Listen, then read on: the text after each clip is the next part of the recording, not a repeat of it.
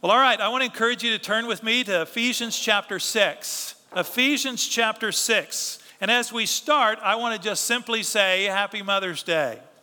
Happy Mother's Day. I know for some, this is a painful day, but for all of us, we all have mothers. And so it's something that we need to know that we pray for one another, but that we also take a moment to honor those who brought us into this world. And so that's exactly what the Apostle Paul says, simply saying, honor your father and your mother.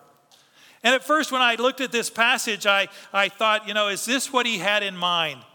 Did Paul have in mind that we would set aside a day a year since 1914 when Wilson signed it into law, second Sunday in May, to have a day to honor our moms? Is this it?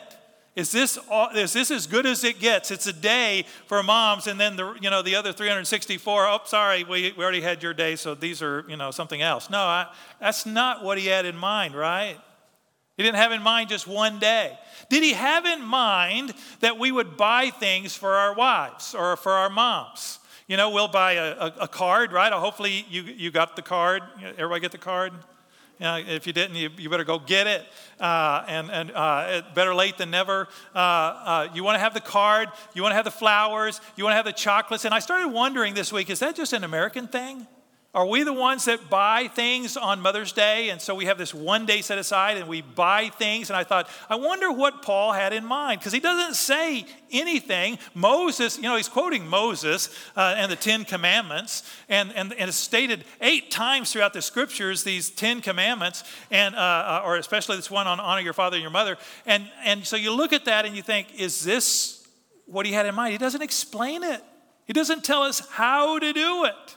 He just says, do it. And so that's the question that I had this week.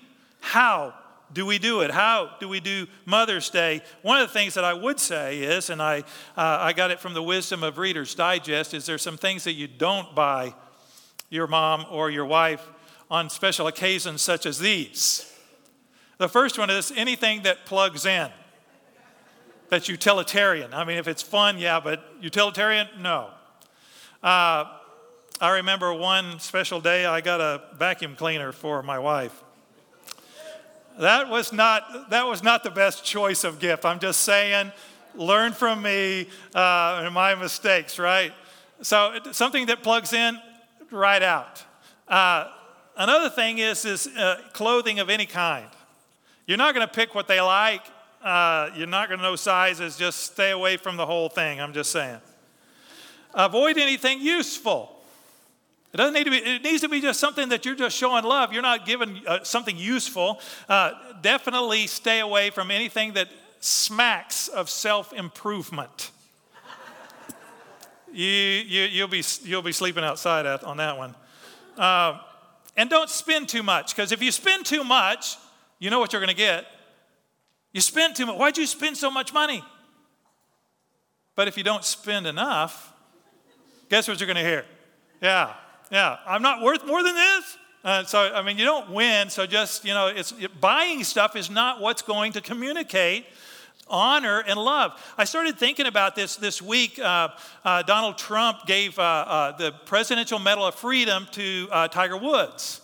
And so as I was thinking about that, I thought, presidents have the discretion. They can give it to whoever they want to. I think there's like 33 sports figures that have been given it, 4 different golfers. He's the youngest. And so, they give it for various reasons. Is the award what honors a person? So that we give awards or we give, statues, or we do all these things to honor people. But I thought, is that really ultimately honoring? And is that really ultimately what God had in mind when he says, honor your father and mother? Just a simple statement of how does that work? What does that look like? And so I decided to come to the book of Ephesians. And Ephesians does 2 things. One is it states the command.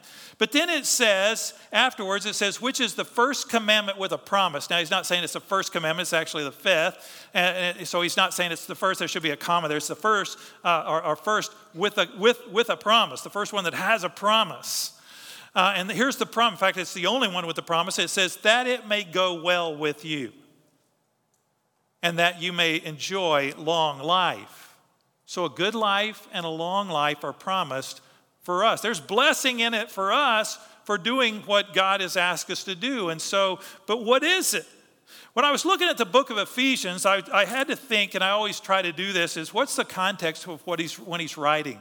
Is he sitting, in front of his mom and he's writing this about the family? In fact, there's a whole section about the family starting at halfway through chapter 5 and halfway into chapter 6, talking about family relationships. So is that what he has in? No, he's not sitting in front of his mom. He's not. Where is he? He's in prison. He's under house arrest.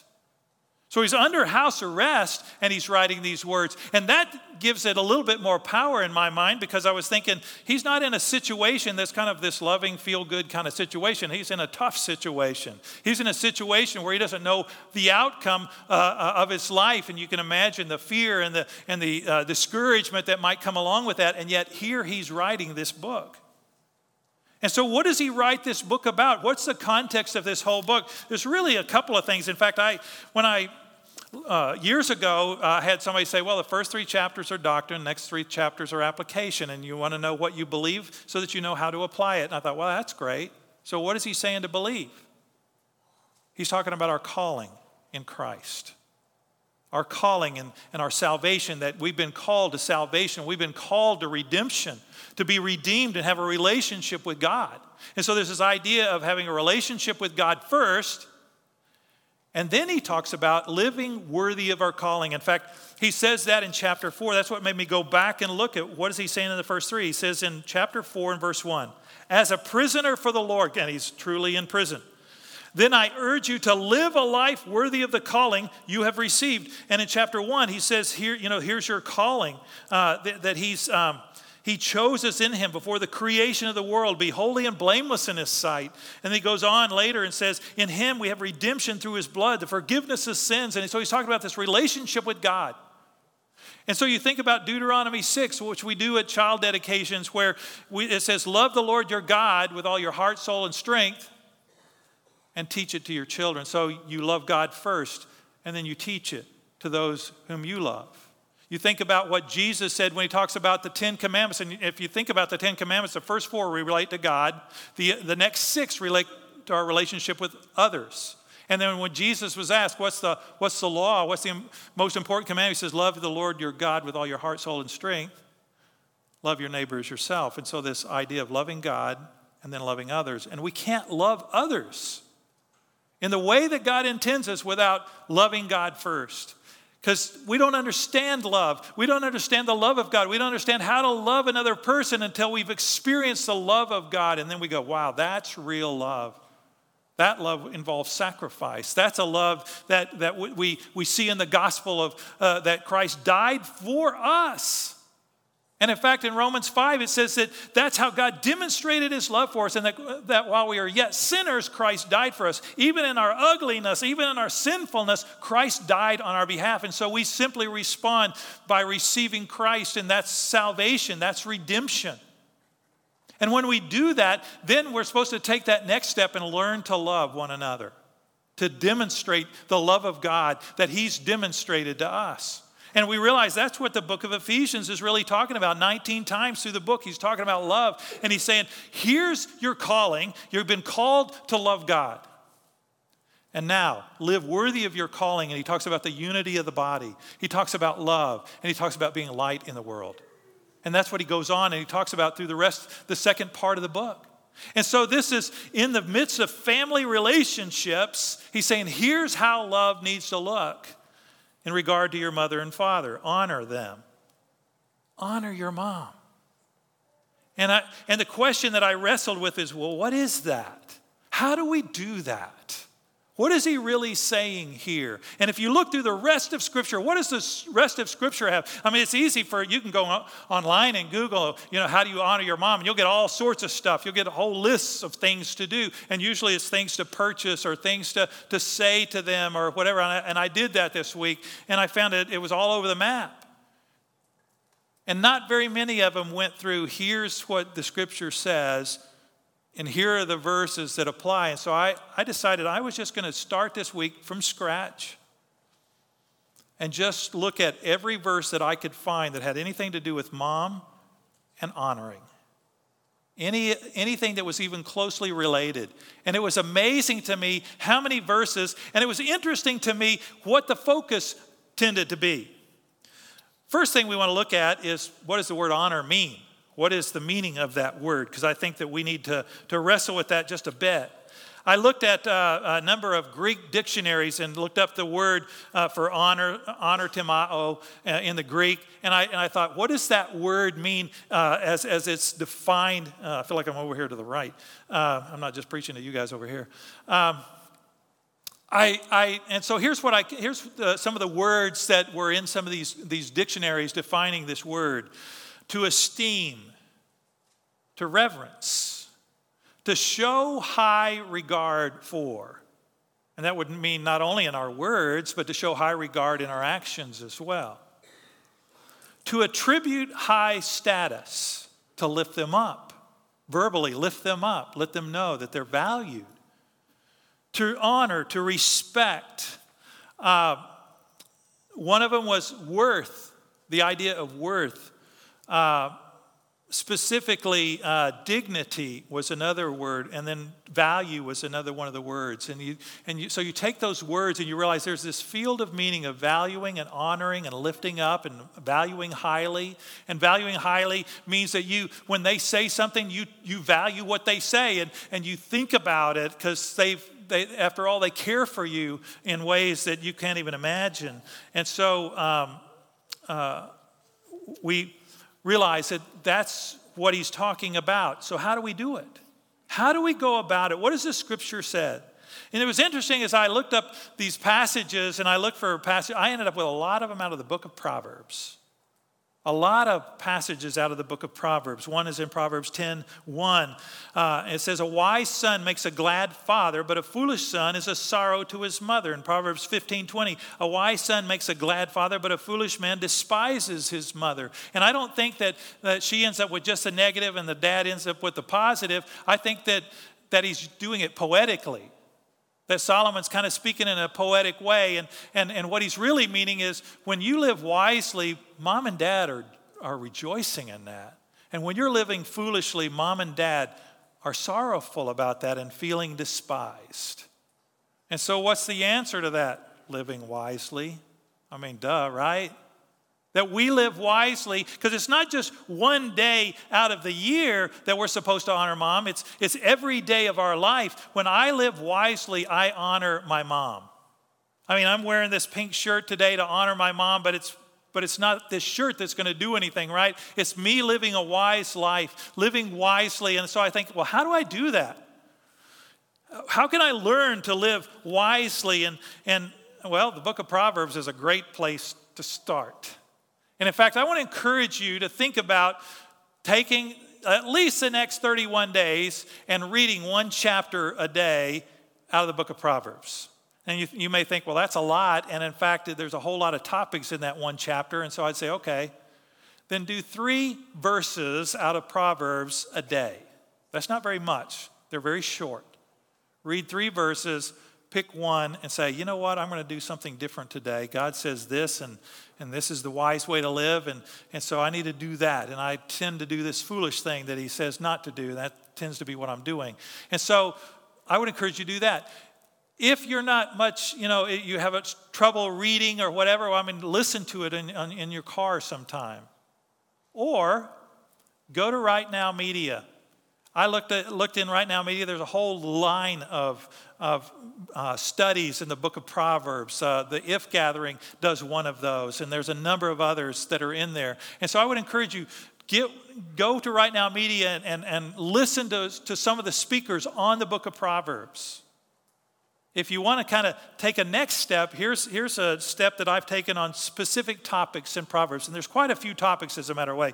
In fact, since it's topical, I would encourage you to look through and find some of the topics. There are 3 major areas. You'll see topics or themes related to God, themes related to yourself, or themes related to others. And so if you look at those, one of the themes that I looked at just related to yourself, here's some topics. Work versus laziness. Success versus failure. If you're in business, that might be one that you would want to do. Drunkenness versus sobriety. So if you struggle with alcohol consumption, you might want to do some of those. Self-control and temper. Do you have a trouble with anger or revenge? That might be something to look at. Faithfulness and unreliability. How can you be a faithful spouse, dad, mom, worker? Honesty versus cheating, justice and injustice. I mean, there's contentment and stealing. I mean, there's a lot of different topics. Communication is one of those. I encourage people that in their premarital coaching, I encourage people to look at every verse, highlight every verse that has to do with the mouth, verbal, communication, whatever, and then to take a piece of paper and draw a line down the middle of it. I know I'm talking old school, but draw a line down the middle of a piece of paper and put wise and fool. And what you'll find is that if you write down everyone that's on the wise side, here's what the wise person does, here's what the foolish person does with their mouth, you'll see some things on the foolish side. Oh, I do that, and I do this. And remember, you got some on the good side too, most likely, but change some of the ways that you communicate. Pick one and say, I'm going to communicate differently. It'll help your marriage. It'll help your relationship with your mom or with your wife or with your husband, with your children. And so I would encourage you, grow in wisdom. Take one of those approaches and grow in wisdom. But not only grow in wisdom, grow in righteousness. In Proverbs 23, it says, the father of the righteous will greatly rejoice. He who fathers a wise son will be glad in him. Let your father and mother be glad. Let her who bore you rejoice. And so this idea of righteousness, so that's living a godly life, following the Lord, walking with the Lord. It's something that we long for our families to do, is for them to just simply walk with the Lord, to simply care about what God thinks about their life. And so it's not just living in a wise fashion and doing wise things, but it's living in a godly and having a spiritual emphasis in our lives as well. I think about Jabez, who was, it says he was more honorable than his brothers in 2 Chronicles 4, and his mother called his name Jabez. Now, you don't want to necessarily listen to this next part. It says, because I bore him in pain. And I thought, wow, that's, how would you like that moniker stuck to you? But he says, Jabez called upon the God of Israel, saying, and then we have the prayer of Jabez. Here's his mom honored by this prayer that so many people have prayed. Oh, that you would bless me and enlarge my border, and that your hand would be with me, and that you would keep me from harm, and that you would not bring me pain. He's praying against his own name, that my mom named me pain, but I pray that would not be the characteristic of my life. And God granted what he asked. And so here's a guy who's living in a righteous way. In Proverbs, it's interesting to me, and also in some of the minor prophets, domestic violence is huge in the list of things. I was surprised by that, by how much is spoken. We think that's a modern day thing, and yet here in around 1000 BC, a little before that, but around 900 BC, we have domestic violence mentioned. It says in Proverbs 19, he who does violence to his father and chases away his mother is a son who brings shame and reproach. In 1 Timothy 1, it says, he's talking about the law being good if one uses it lawfully. And it's not laid down for the just, but for the lawless disobedience. And then he talks about some of the deeds of lawlessness. He says, for the ungodly and sinners, for the unholy and profane, for those who strike their fathers and mothers. And so, I mean, you think, wow, he's talking not only about physical, but then in Proverbs 20, if one curses his father and mother, his lamp will be put out in utter darkness. And so you think about how we speak to them, how we respond to our moms is really crucial. Even in Proverbs 23:22, listen to your father who gave you life, and do not despise your mother when she is old. And so even as we're growing older, this idea of respect, this idea of honoring that Scripture talks about. Ezekiel talks about it. Micah talks about it. Jesus talks about it. It says, for God commanded, honor your father and your mother, and whoever reviles father and mother must surely die. I mean, pretty serious consequences in that case. And in Proverbs 28, whoever robs his father or mother and says, this is no transgression is a companion to a man who destroys. And I was just amazed at how many passages talk about that. And I was thinking, not only do I honor my parents by how I live wisely and how I think spiritually, but how I speak to them and how I respond to them is crucial to honoring them. It's part of the honoring process. As I was reading on, one of the things that struck me, and I didn't even know how to process this at first, was Jesus' statement when he's talking in Matthew chapter 10. He says, "For I've come to set a man against his father, and a daughter against her mother, and a daughter-in-law against her mother-in-law, and a person's enemies will be those of his own household. Whoever loves father or mother more than me is not worthy of me." And I thought, wow, Jesus, are you dishonoring your mom? Are you dishonoring those in our lives that are mothers? And I was thinking, no, that's not what he's doing here. He's really setting out priority. And the priority is that he takes first place in our life. He's setting out that God first and family second, right? And so you realize that's what he's doing here. He's not telling us to hate anyone. He's just saying it strongly so that we'll understand. And I can tell you that as a father, one of the things I long for me and for all parents, is that our kids would put God first above us. That's what I long for. That's what I pray for, that they would put God as first in their life. Because there's going to be a day when we're not around. There's going to be a day when they're going to be on their own, and I want God to be the one leading their decisions of their life. And in fact, it's kind of interesting because in Luke chapter 2, when Jesus decided to hang around a little longer with the leaders in the temple, and his family took off, and they went away, and 3 days, it says. It says, when he was 12 years old, they went up according to custom, and when the feast was ended, as they were returning, the boy Jesus stayed behind in Jerusalem. His parents did not know it. You ever have these times where your kid does something and you don't know it? You don't know where they are? And what happens? You're in panic mode. They were in panic mode too. In fact, it says when they did not find him, they returned to Jerusalem searching for him after 3 days. I can't even imagine the panic they must have felt. 5 minutes, and I remember panicking. And 3 days, they found him in the temple, sitting among the teachers, listening to them and asking them questions. And all who heard him were amazed at his understanding and his answers. And when his parents saw him, they were astonished. And his mother said to him, "Son, why have you treated us so?" A statement probably every mother has said at one time or other. Their kids, "Behold, your father and I have been searching for you in great distress." And you would think he'd say, "Oh, I'm sorry," but that's not what he says. He says, "Why were you looking for me? Did you not know that I must be about my father's house?" But notice what he says next. "And they did not understand the saying that he spoke to them. And he went down with them and came to Nazareth and was submissive to them." And you would think that mom would not be excited about that she would, but notice what it says about Mary. And it says his mother treasured up all these things in her heart. Why did she treasure this statement? I think it's clear that she wanted him to value the Father more than her. And we want as parents Christ to be central in their lives.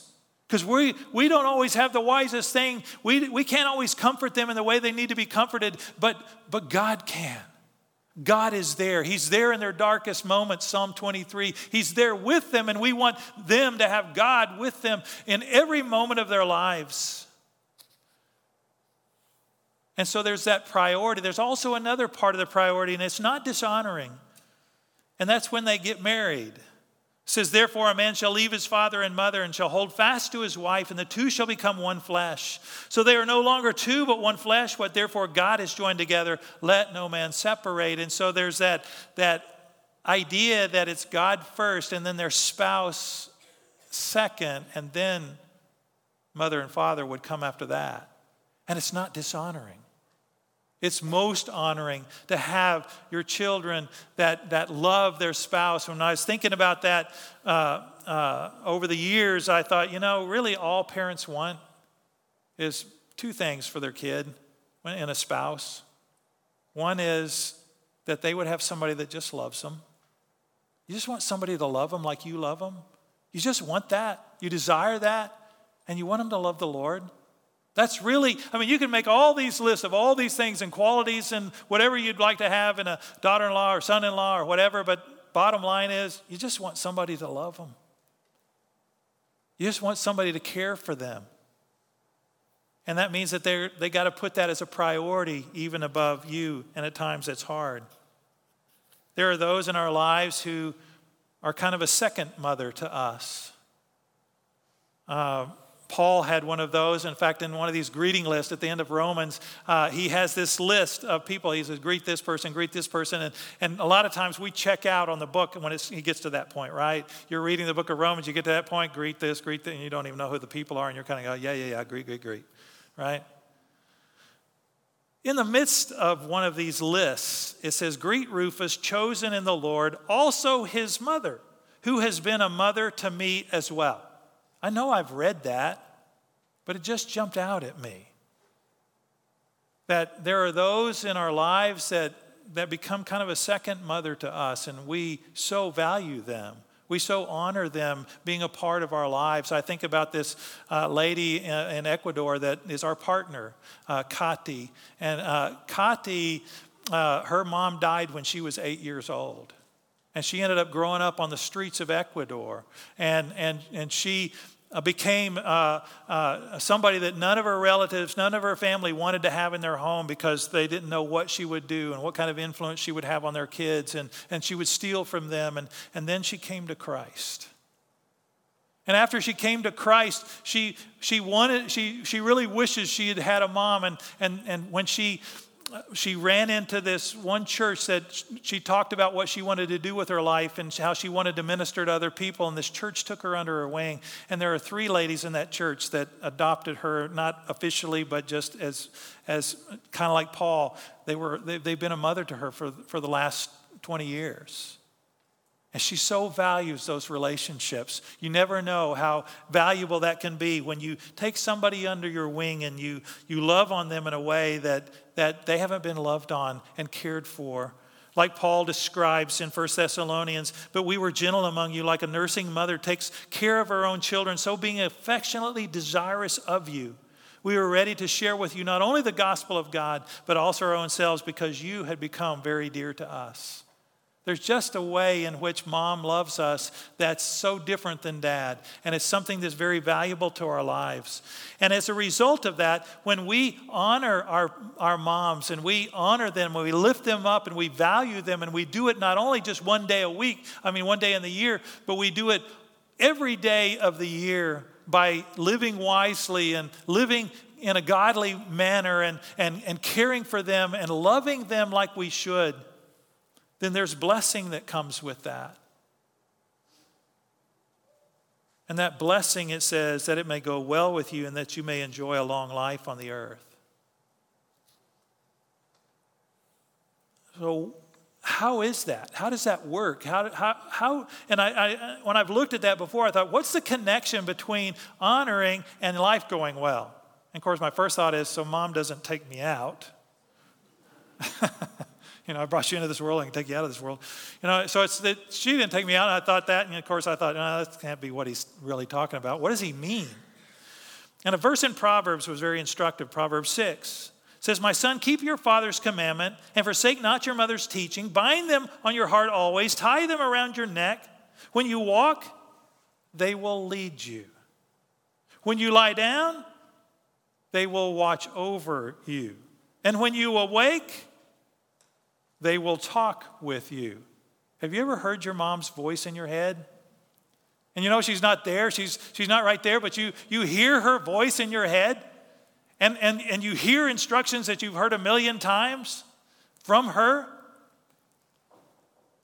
Things that, if you can't say anything nice, don't say anything at all. Mom told me that, right? My grandmother told me, one day she saw me walking from here to there in the house, right? I was walking from one place to the other place. She goes, Greggy, because that's what she called me. Greggy, why don't you have anything in your hands? And I thought, what do you mean, Grandma? I don't know what you mean. She goes, when you're at some place in the house, there's always something that needs to be carried from here to there. And so you should always have something in your hand that you're carrying from here to there. He says, I don't ever want to see you walking around with nothing in your hands. And to this day, I hear my grandmother's voice in my head no matter where I go. Even walking around the church, I grab something, I'm picking it up, I'm taking it somewhere, and I hear grandmother's voice. Oh, pick it up. Take it. I put on Facebook this week, what are some things you remember your mother teaching you? And there was a lot of different things that people said. Don't chew gum in public. You know, some people think that. Good manners, right? Yes, sir, no, sir. Yes, ma'am, no, ma'am. Thank you for this. Writing thank you cards. One person remembered the family that plays together stays together. I know the family that also prays together stays together. So those are two things. One said Jesus is Savior. And you think, wow, that mom had a spiritual influence on their kid. One was powder your nose and wear lipstick. I'm probably not going to apply that one. Jesus loves me or loves you and will always be with you. Wow, what an encouraging thought. Pray together every night. In fact, this one family said they prayed together every night. That's one of the things that she remembered. It was what she did, not necessarily what she said kind of thing. It's going to be all right. You're going to make it. I mean, just these different wonderful things that help you in life as you step through life. I was reading, one of the things that was fascinating to me, and I don't know that I'd paid attention to this one quite the same way, was in Proverbs 31. We always think of the Proverbs 31 woman, right? Because that's a huge chapter on that. The Proverbs 31 woman that no woman could ever, superwoman of Proverbs 31, and think, wow, you always feel inferior when you read that thing, but it's some beautiful stuff in there. But at the beginning of the chapter, verse 9 verses, says the words of King Lemuel, and it says an oracle that his mother taught him. And I thought, oh, these are the words that his mom taught him, that he remembers. And it says, what are you doing, my son? I thought, yeah, that'd be the thing I'd remember. What are you doing, son of my womb? What are you doing, son of my vows? 3 times in a row. I'm thinking, yeah, my mom always looked at me and goes, I wonder what he's going to turn out to be. Then it says, do not give your strength to women, your ways to those who destroy kings. It is not for kings, O Lemuel. It is not for kings to drink wine or for rulers to take strong drink, lest they drink and forget what they've been decreed and perverted the rights of all the afflicted. Give strong drink to the one who's perishing and wine to those in bitter distress. Let them drink and forget their poverty and remember their misery no more. Open your mouth for the mute. I went, oh, wow. Be a voice to those without a voice. For the rights of those who are destitute, open your mouth, judge righteously, defend the rights of the poor and the needy. 3 things he remembers. Don't be promiscuous, don't get drunk, and be a voice for those who don't have a voice. I was thinking, wow, those are some profound things that he remembers that his mom taught him. And so this idea of it may go well with you, but this idea also of long life. One of the things that I thought about is, parents are imperfect. And I think there's a reason for that. We normally think, gosh, I'm sorry for all my imperfections, and we feel like we need to apologize to our kids for the ways that we messed up, and they may need counseling because of what we didn't do or did do or whatever, right?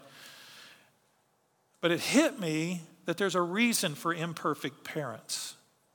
Because our kids are going to grow up in an imperfect world with imperfect bosses and imperfect other people in their lives. And if they don't learn how to respond to imperfect parents, then they don't know how to respond when they hit an imperfect world. And so we can, in a sense, glory in our imperfection and rejoice that God has made us as we are and that we be the best we can be and we be the wisest person, the most godly person that we can be. But we know ultimately that it's not going to go perfectly, but that maybe we'll have an influence on those who come after us. One of those people that stood out to me was Ruth and her relationship with her mother-in-law. I was given, personally, I have an incredible mother-in-law. She's loved me like a son. And I praise God for her.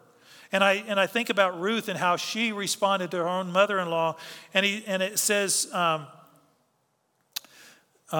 her mother-in-law's response to Ruth is, "May the Lord deal kindly with me as you have dealt with the dead and with me," because their husbands died. Her 2 sons died, and she had nobody that was going to take care of her. And Ruth would not go away. She tried to send him away. She said, "I don't have other sons that I can marry off to you, and so you might as well go and find husbands." And Ruth stuck with her.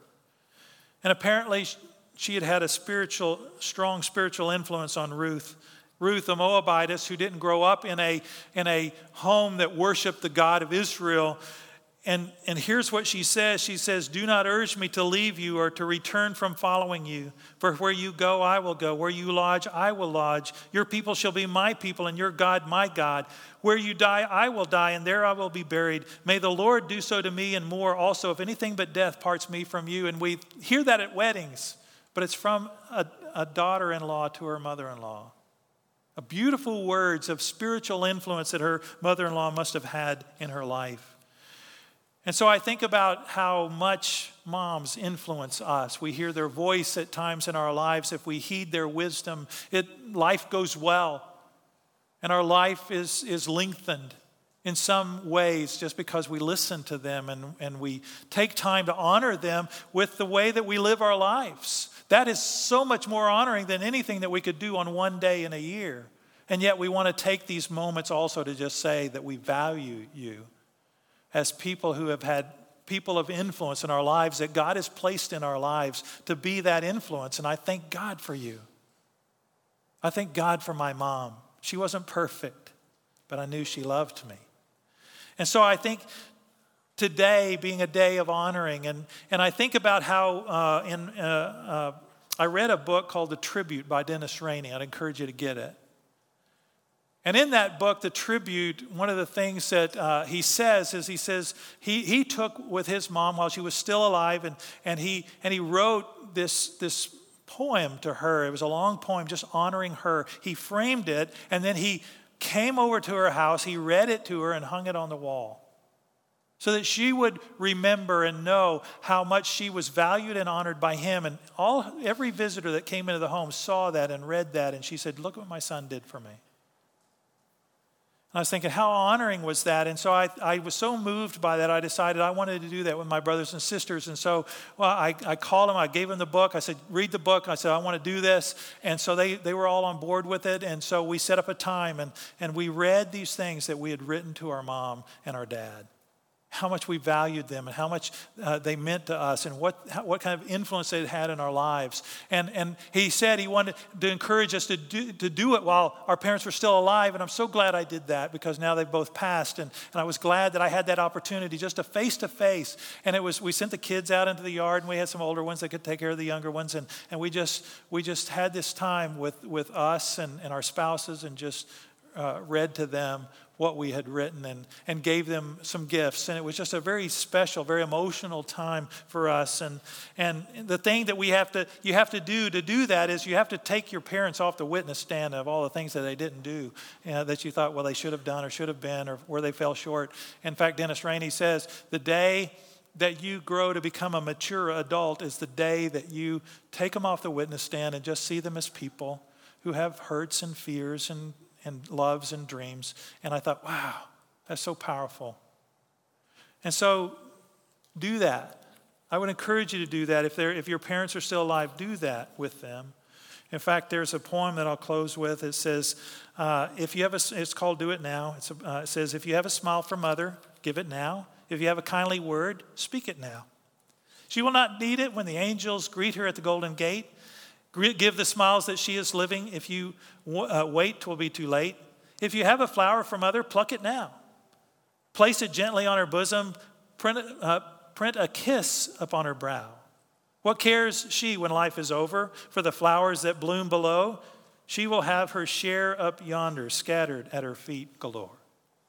And so I just love that. And I just think, do it now. Honor our parents now. Honor them with our lives. Honor by how we live. Become wiser and study the book of Proverbs and figure out how to be more wise so that we are more honoring to those who gave birth to us. Moms, we honor you. We love you, and we praise God for you. Father, we come to you this morning, and we praise your name for the moms that you've given us.